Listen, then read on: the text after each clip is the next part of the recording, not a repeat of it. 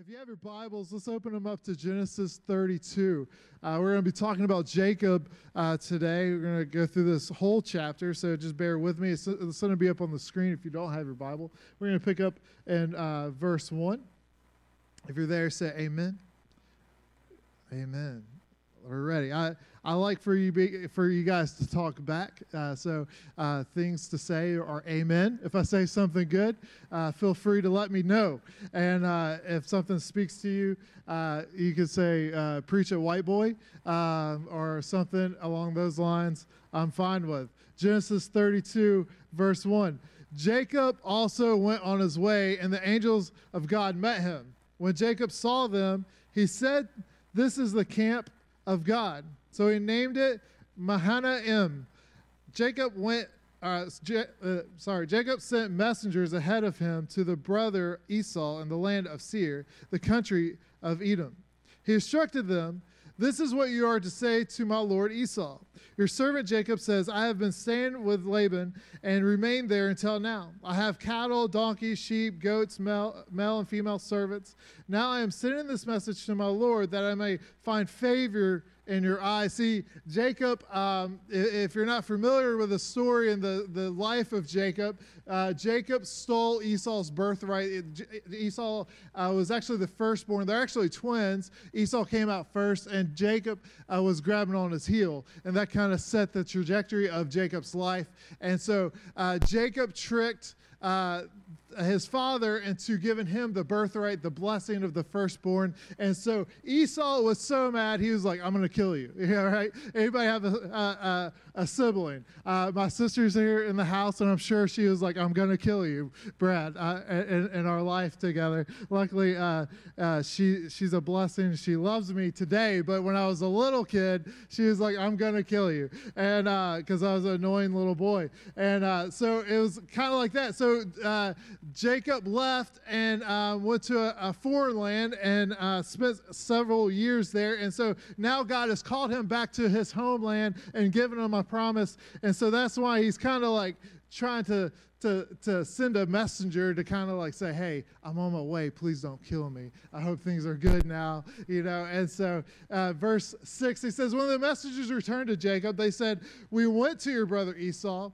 and now he is coming,'" praise God, right, "'to meet you. But he has 400 men with him.'"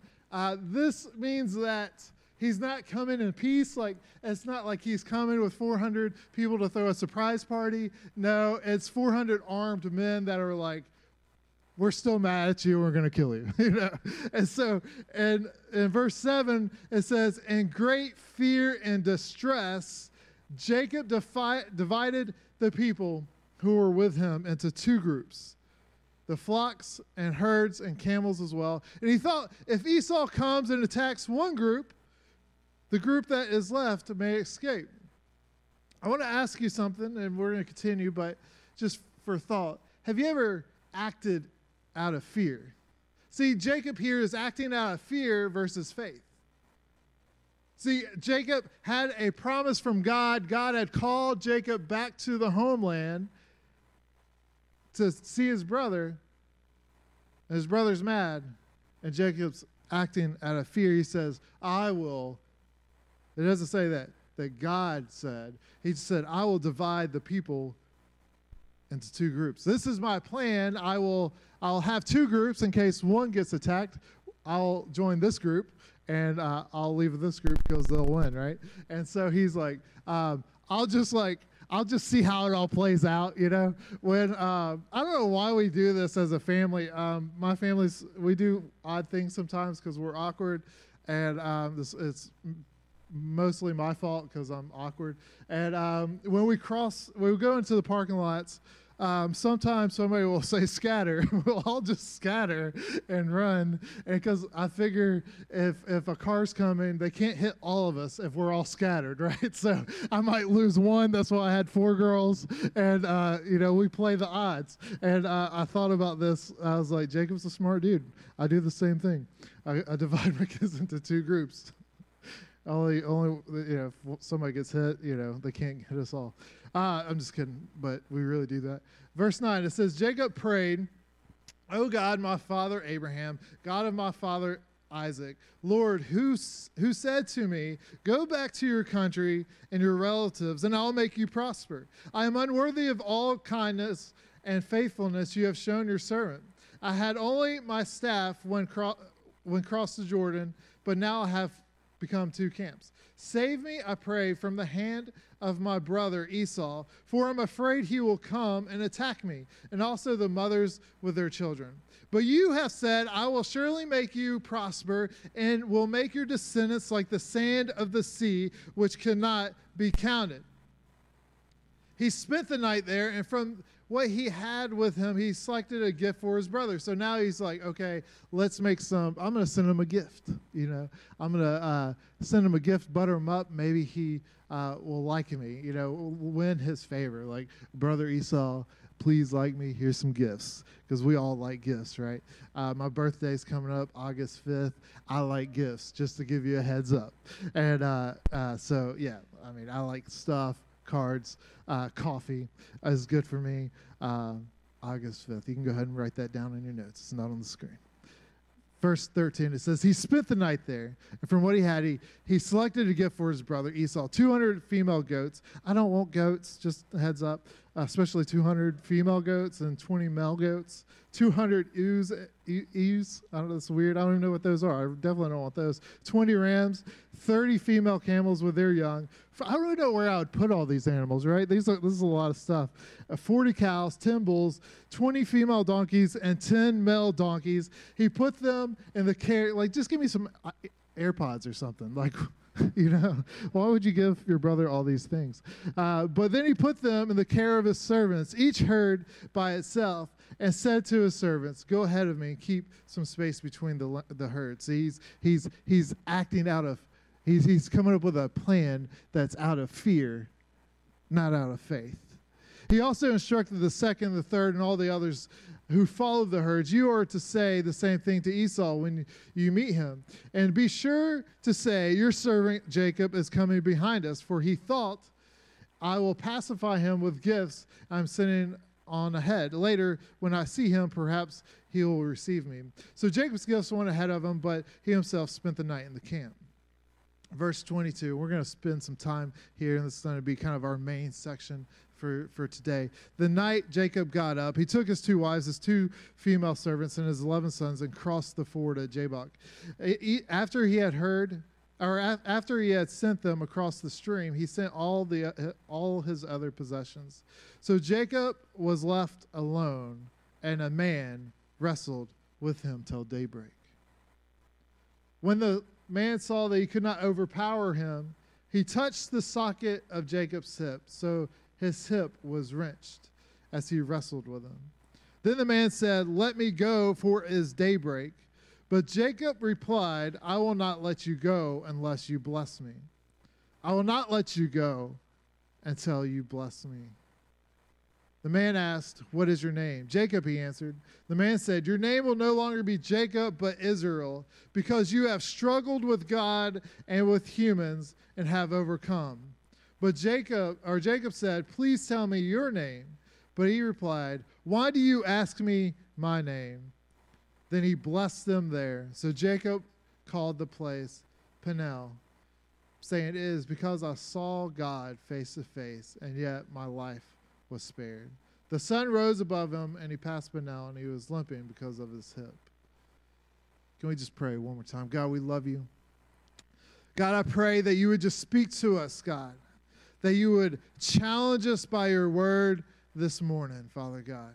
We open our hearts and our ears to hear your word, Father God. We pray that, God, that we would be changed and that we would leave here differently today, Father God.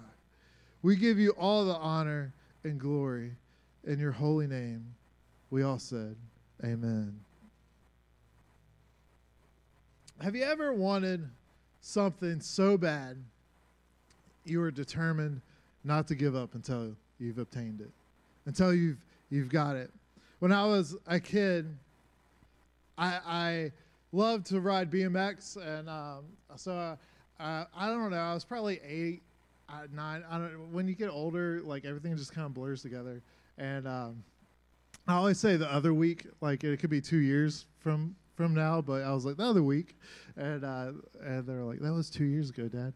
I'm like, it was a couple weeks ago. But when I was a kid, I had a bike. I loved riding a bike, and me and my cousin, we would build the coolest ramps. It was before X Games, and so I like to say I'm an early adopter. Like I kind of started the X Games when I was 8 with some plywood boards, and we found some milk carton crates, and we're like, we're gonna build the coolest ramp, and we're gonna get so much air off this. This sounds like a great idea. When you're young, science says that your frontal lobe actually doesn't develop until you're about 25, and so you make poor decisions until you're about 25, and then because I think I'd probably still have done that when I was 20. But so we built this ramp, and I had this bike, and my bike wasn't like the coolest bike in the world. I think it was actually called the Rainbow Jumper, which I don't really think is a cool name for a bike, but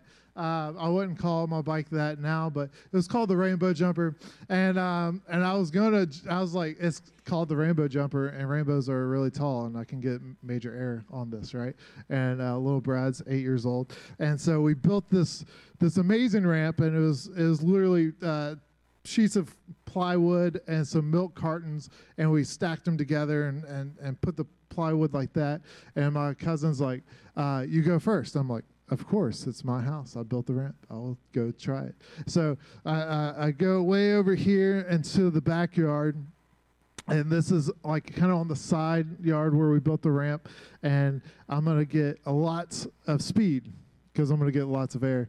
And so I'm building up speed. I come around, and I'm riding it, and I'm heading towards it, and it's like, this is going to be amazing.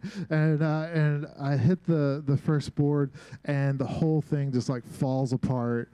And I come off the seat and hit the handlebars, and I'm blessed to be able to have kids today. And just saying, this is just putting that out there. It was amazing. And so I talked a little higher pitched for a while, and it didn't work out. But I loved riding bikes, and we had these power lines, and so I would go down to the power lines, and they actually had dirt jumps, and I would ride. And then I found an amazing discovery. A kid that was in a neighborhood across the way had built this really cool like track, and it had dirt jumps, and he was really good. And I was like, I'm gonna ride with you, and I'm gonna be amazing. And so I was riding, and he was like getting lots of air, and just he was really good. And I'm like, he was probably a year or 2 years older than me, and I was like, man, you're amazing. And he had a bike called a Dyno Nitro, as a GT Dyno Nitro, and I was like, this is the coolest bike ever. If I get rid of my Rainbow Jumper that weighs about 500 pounds and get a Dyno Nitro that literally you could just pick up with one finger, I will be able to jump dirt jumps and do amazing. Like I will start the X Games in Douglasville, Georgia, and I was like, okay, how do I get this bike? I don't have a job. I'm 8 years old, but I was so determined. I was like, I'm not going to give up, because I'm going to ride. I'm going to be like Crew Jones. If you don't know who Crew Jones is, you're not cool. It was from a 80s movie called Rad. It was released in, I think, 86-ish, and he rode bikes, and it was amazing. And it was my favorite movie of all time. And so I was like, I'm going to get this bike. So I saved all the money that I had a birthday coming up, and just like I do now, it's August 5th. I don't want a new bike this year, but I do like cash. So, but just like then, I was like, Mom, tell everyone that I want cash for my birthday, because I want this bike. And so after my birthday, and saving up and doing some odd jobs and just begging, and I think I might even had a cardboard sign next to Walmart saying, please support my bike fund. It was before we had GoFundMes, because I would probably have just started a GoFundMe, but there we go. And it was before all that. And so finally, I had enough money, and I convinced my parents, I think, to meet me halfway to support this bike. And so that was their contribution. And so I finally got the bike, and it was amazing. And I jumped lots of jumps with it, and it was incredible. And it was a big feat for me, though, because like it wasn't easy to raise. Like I think the bike was like $400, and back then that was a lot of money, especially when you're 8 or 9. It's a lot of money for me now, and I'm 36, so I'm like $400. I'm like, what? And so it was a lot of money, but I was so determined to do this, and it was something that I was not going to give up for. I wonder if there's something in your life that you want so bad that you were not willing to give up. That you're willing to experience the discomfort, you're willing to do things to make it happen. Vince Lombardi said this. He said, the difference between a successful person and others is not the lack of strength, not the lack of knowledge, but rather the lack in will. A lack in will.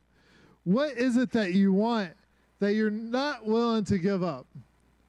Jacob stood at the bank of the Jabbok River. He was standing there alone. He was afraid. He was distressed. He was scared for his life. And he stood there.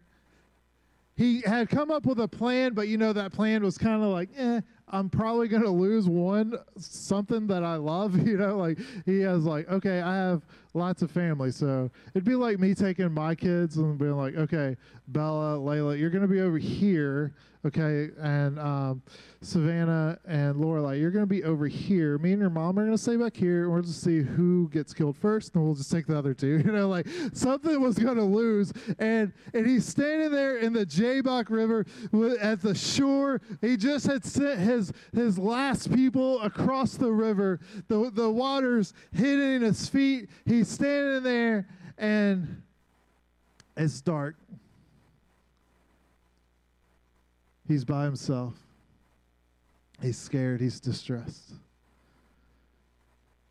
He doesn't really know how it's going to play out.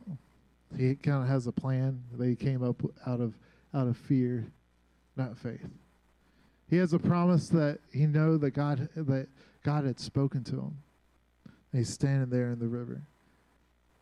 And then it says, he began to wrestle a man. It's kind of an odd story. I'm like, okay, first of all, where did the guy come from? Right? He just like appeared. And how did you start to wrestle? Like, it doesn't tell you. That's like one of the questions I'm going to ask God when I get to heaven. Like, can we just replay that? Can I just see it? Like, did like a guy like bump into him? He's like, hey man, watch where you're going, There's only so much room in the river, duh. Or like, what happened? Like, there wasn't Bruce Buffer to say, let's get it on. Are you ready? Are you ready? Let's get on. No, there wasn't that. Like, I don't know how it started, but we know that he's there by himself. He's scared. He's distressed. And there's no sound. There's no light. I don't know. Like, we were so used to at night, there's always lights on, right? At camp, there's this field. And in this field at night, there's no lights. And it's the darkest field you'll ever be in. It's like, it's kind of creepy. Like, and so like he's at this river, he hears the sound of the river. The only light he really has is the stars. There's not floodlights. Literally, we live in a world that is saturated with artificial light. Come on, they'll preach. And he only had the light of the stars, and then all of a sudden a man started wrestling with him. And they began to wrestle, and they're struggling. He's sweating. He doesn't know really what's going on. Kind of put yourself in Jacob's shoes. He's like, it just like erupted. They're wrestling. They're struggling. And the man says that he says, let me go, for daybreak is starting to come. And Jacob wasn't going to let go. And then the man Later on, we find out it's actually a manifestation of God, an angel, if you will, and he realizes that Jacob isn't gonna let go. Jacob's not gonna stop, and so he displaces Jacob's hip. Right? It says that basically he dislocates Jacob's hip. He touches Jacob's hip. It dislocates.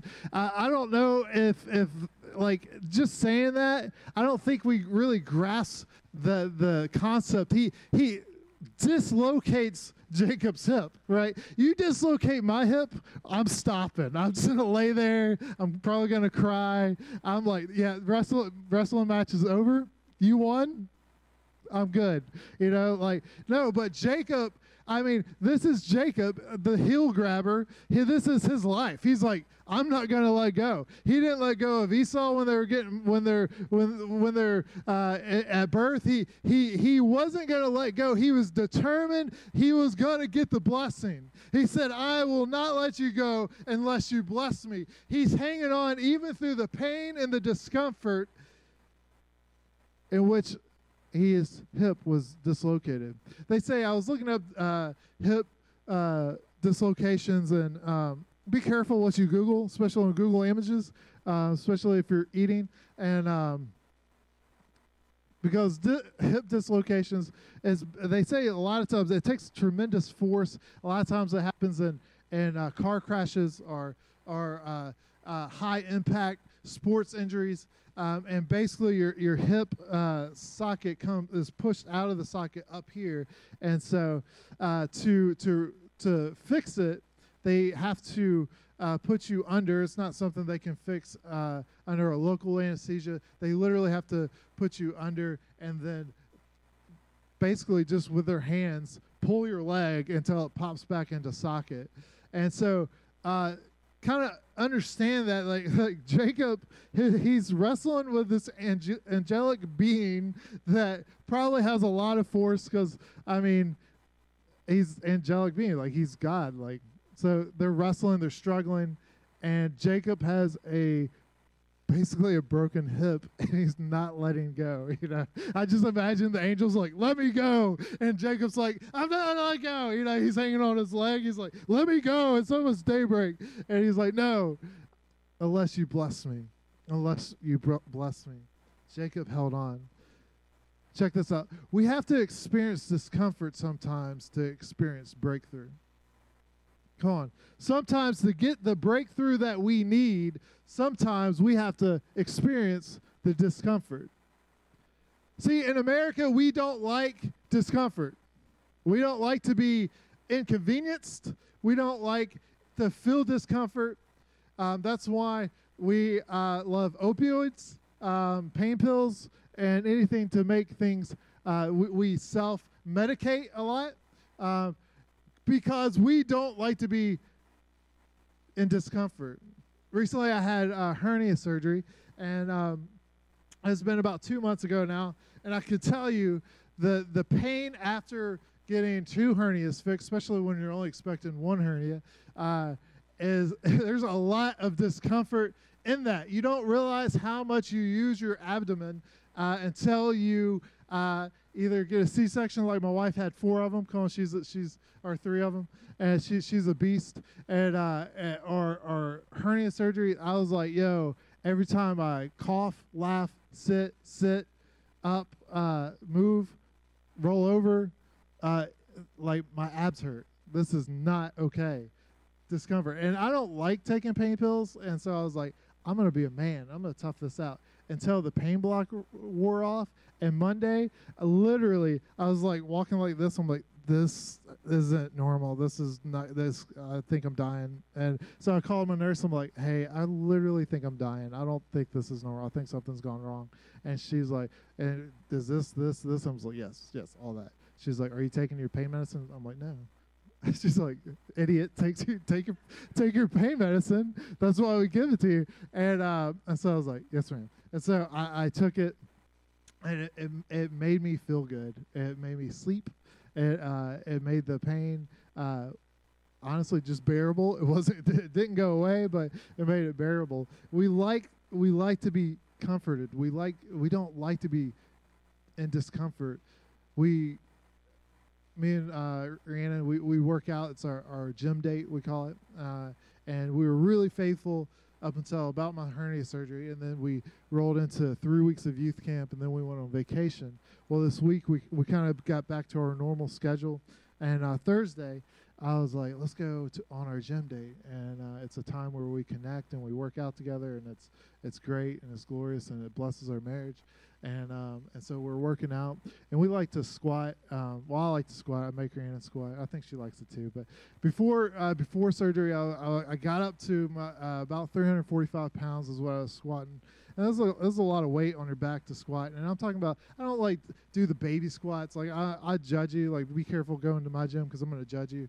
And because like guys like put a lot of weight and then they do this number. I'm like, dude, that's not even a squat. Like, go all the way down and all the way up. So I'm like 340 pounds going all the way down and then all the way back up.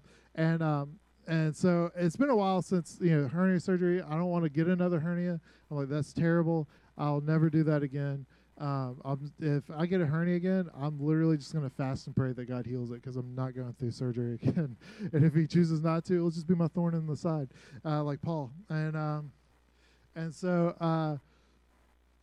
we're like, let's go back to the gym. So I'm like, I'll start really light because I don't want, the doctor said, listen to your body, start out light. So I put 70 pounds on the bar. That's a far cry from 345 pounds. I was like, this is going to be easy, right? And so we're getting it. It's been about 2 months since we worked out. And then Friday, I was like, oof, my legs are sore, and then we went to Whitewater, walked all day there, was walking through the lazy river and stuff and climbing the stairs to go down the water slides. And then Saturday hit. And I tell you what, we both were like, I just want to chop my legs off. This is terrible. Like, I'm okay with not having legs. Like, this is awful. Like, I mean, it's like, anytime your abs hurt, you do an ab workout, you realize how much you use them. You can't sit up. You can't, to kind of just be honest with using the bathroom stuff. Like, you just kind of like, you get as low as you can, and then you just plop, It's like, oh, God, I need a rail to hold on to. Somebody help me. And it's terrible. It's terrible. But to get where I want to go, I have to experience that discomfort. To get back to where I want to be, to get that breakthrough I want and be able to lift more weight, I'm going to have to experience the discomfort. In your life, you need breakthrough for something. We all do. Whether it's a marital situation, whether it's financial, whether it's depression, whether it's whatever you're struggling with, we all need God to break through in our life. Maybe it's a dream. It's something God's called you to and you haven't seen it come to fruition yet. We need breakthrough in our life, but sometimes we need to experience the discomfort. Because the discomfort's the growth zone. The discomfort's the growth zone. How much do we want to break through? How much do we really want it? See, Jacob was willing to experience a dislocated hip to get his breakthrough, to get his blessing. Jacob was facing something pretty bad. His brother was literally going to come and kill him and his family. He was facing 400 armed men. And then he comes up with a plan out of fear, not faith. To come to the breakthrough that we need, man, we have to come to God in faith. We have to come at our breakthrough, our circumstances, what we're facing in life with faith, not fear. See, Jacob had a promise from God. And can I tell you that if God has promised you something, he's going to see that through. If God has given you a promise, he's going to see that through. If he's called you to go back to a place where you have to face something, and can I tell you that we can't just bury things and not face them? Because they're always going to come back. You're Esau, you're going to have to face. And it's not going to be comfortable. It's going to be hard. But if we face him with faith and if we take that in prayer and we begin to struggle and wrestle with it, God will bless it. See, Sometimes we try to make things happen by ourselves first, when the whole time God is asking us to bring it to him. Are we trying to do something out of our flesh, or are we trying to, the whole time, God's just saying, bring it to me. We just sang it. We talked about coming back to the arms of the open arms of a loving Father, and the song that we just sang. Man, God is saying, bring it to me first. Bring it to me first. Sometimes we try to make things happen on our own, by our own strength, when the whole time, man, God is asking us to bring it to him. Bring it to him and prayer, and begin to wrestle with that, and begin to struggle with it, and God will come and bless us if we don't give up. See, Jacob never gave up. What if Jacob said, my hip hurts, I'm good, like I'm done? Like, what if he had never done that? Man, many times we try to make things happen on our own. Jacob sent gifts. He made a plan and had 2 camps. See, the blessing was not because of his ability to fight or wrestle, but it was a reward for his tenacious dependency upon God. See, the blessing came because Jacob had to be dependent upon God. God blesses not our ability to make things happen in our flesh, but God blesses a tenacious dependency on him. See, we have to be dependent on God, and God will make those dreams, those things happen for you in your life. That breakthrough will come when we begin to be dependent on God. See, God blessed him, and he crossed the river. He crossed the river, and it says that he was approaching his brother Esau. Esau had 400 men, armed men with him. Like, Jacob didn't have a chance. He didn't have a chance against Esau. And he approached Esau, and it says as he approached him, he began to bow down. And it said he did it 7 times. And then Esau comes running to Jacob. He didn't come running at Jacob, because I believe that God had changed Esau's heart. I believe that Jacob began to wrestle in the spirit and began to struggle, to travail in the spirit, to begin to pray and wrestle with God over the situation. Not that God was at a contest with Jacob. It's not that God is withholding a blessing from us, but sometimes God wants us to come to him and begin to wrestle with things in the spirit, because when we pray, it changes us. It doesn't change God. See, when Jacob was wrestling with God through the night, it didn't change God at all, but Jacob was forever changed. See, Jacob after that had a little bit of a limp.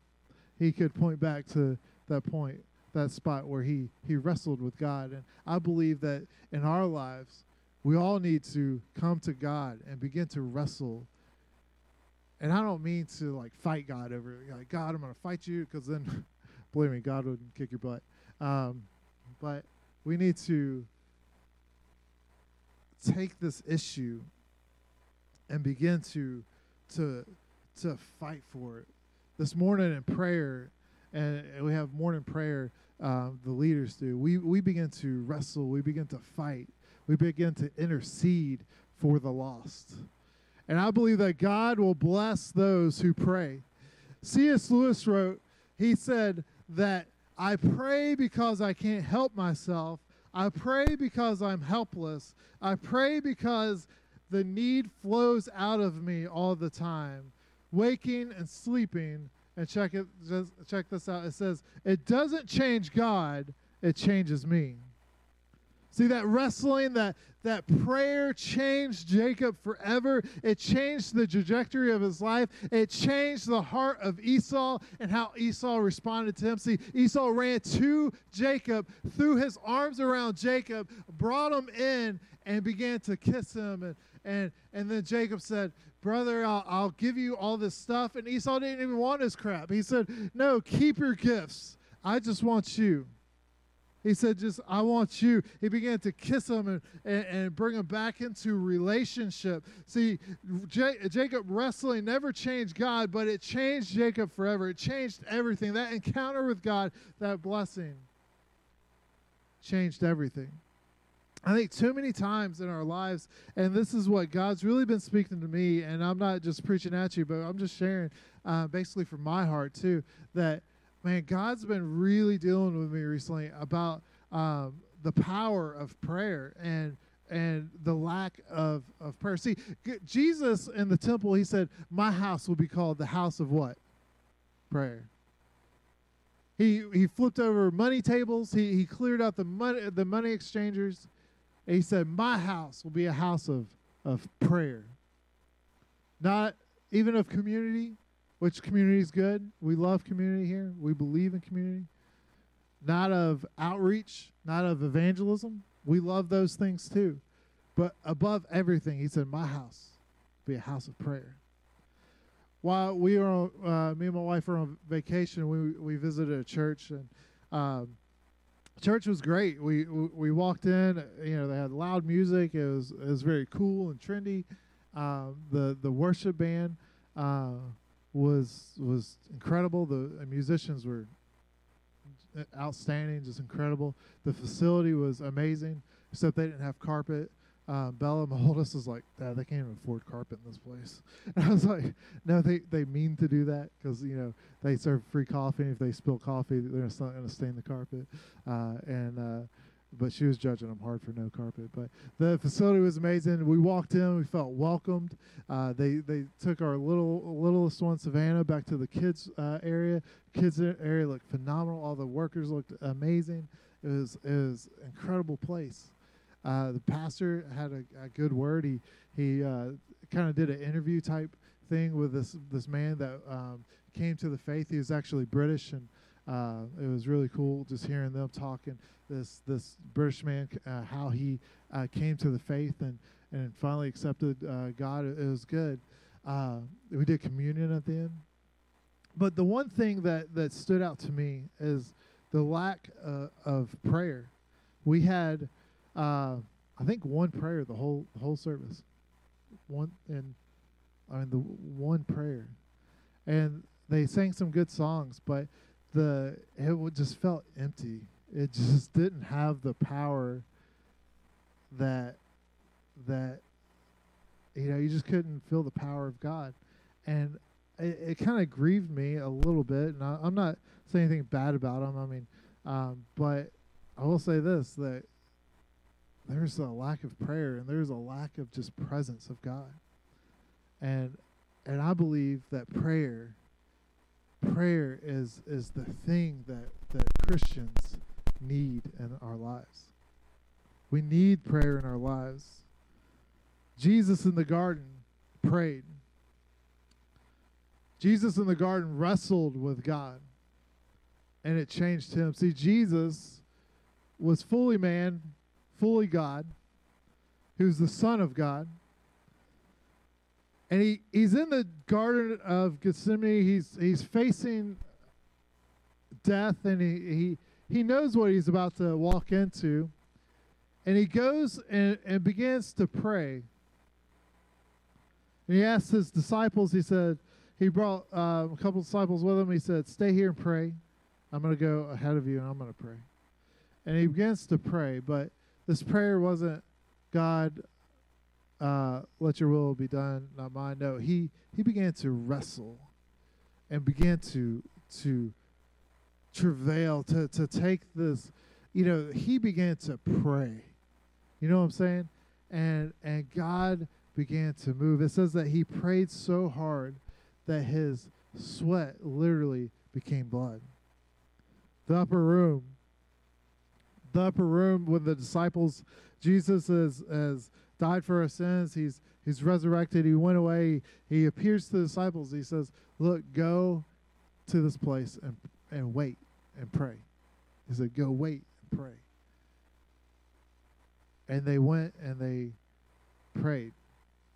They began to wrestle in the Spirit. They began to pray for God's gifts to come. And it says that finally, after, we're talking about days of meeting together and praying for not just 5 minutes, hours of struggling in the Spirit and wrestling, grappling, putting forth effort in prayer. And then finally it says that when they were in one mind and one accord, the Spirit of God came. House of prayer. I think prayer in the Christian's life is grossly underestimated. When's the last time you prayed? And when I mean pray, really prayed. Like it depended on you. Like you really needed it. Like you're not going to get up until you get that breakthrough that you need. I think oftentimes we miss the breakthrough that we need because we don't pray like we need it. Not that God's a loving Father and God's going to give us good gifts and God hears our gifts, but prayer changes things. And not only, it doesn't change God one bit, but prayer in these times of wrestling and wrestling and prayer, man, it changes us. It changes us. See, we have breakthrough when we begin to wrestle through problems and don't give up. Man, when we don't give up. See, God blesses the tenacious, dependent attitude towards God. When we are fully dependent on God, that's when he begins to move. As the band comes and we begin to close, I want you to just hear me out just for a few minutes because I want to give you an opportunity to pray. I don't want to just talk about prayer. One thing God's been really just challenging me in my faith is prayer. The disciples came with Jesus when Jesus needed them the most. He said, "Stay here and pray." And they began to pray. Jesus came back after praying, and they were asleep. They were knocked out. They're I've prayed those prayers, right? Let's just be honest with you. I'll be honest with you. You can be honest with me. You're in your bed, and you're going to say your prayers, right? I'm going to pray to God. I'm in my bed. It's I like my room cold, but warm in the blanket. So I'm warm in the blanket, and I'm going to pray. Man, I'm going to pray. I'm like, God, I pray in the name is, because it's all warm and snug. And too many times, I think we miss the blessing. We miss the breakthrough because we don't know how to wrestle in the faith.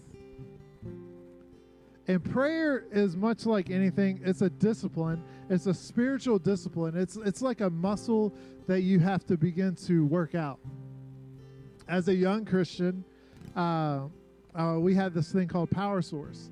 And Power Source was an incredible discipleship program our youth did. And part of the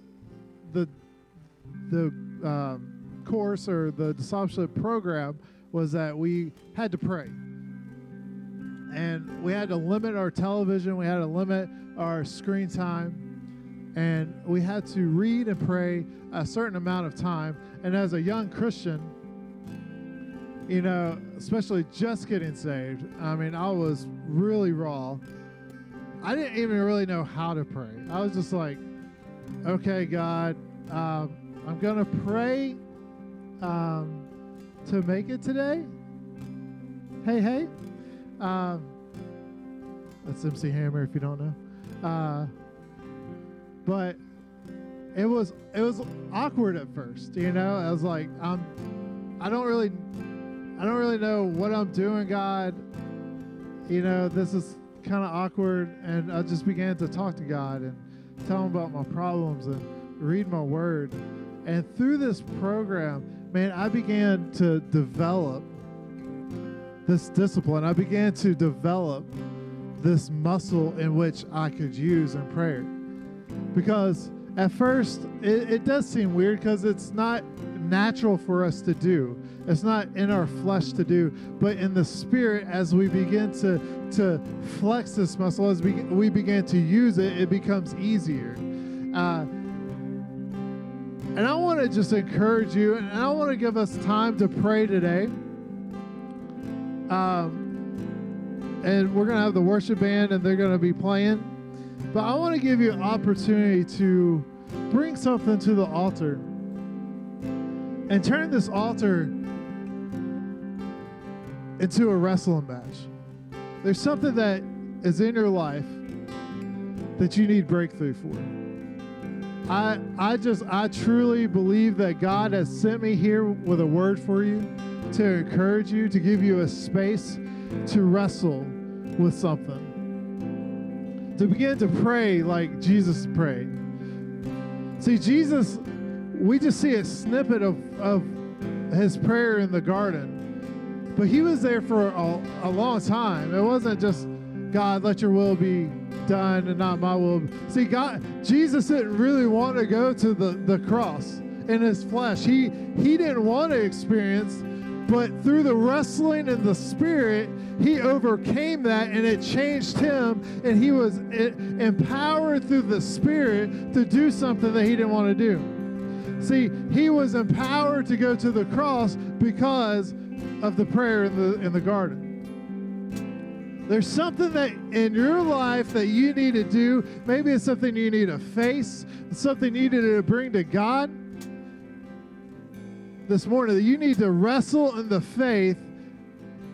And see, the good thing about this morning is you're in the sanctuary. Sanctuary is a safe place. Come on. The sanctuary is a safe place. The sanctuary is a place where a body of believers that can pray with you, that can believe with you, that can support you. It says that, the Bible says that the prayer of a righteous man is powerful. And it calls us to lay hands and to pray for each other. Come on, we need to support each other. But today is going to be a day where God's house is going to be a place of prayer. We're not going to do anything else until we pray today. I believe that God is going to move in your life this morning. What is it that you need God to do? What is it that you need to see God to do before you?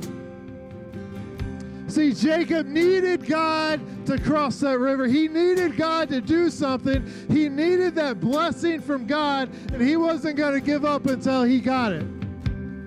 What's something that you've given up on that you know that God's called you to? Maybe it's something that you've been feeling and you're just like, I don't know if it's ever going to change. Maybe it's a marriage. Maybe it's something. Look, I'm here today because people prayed.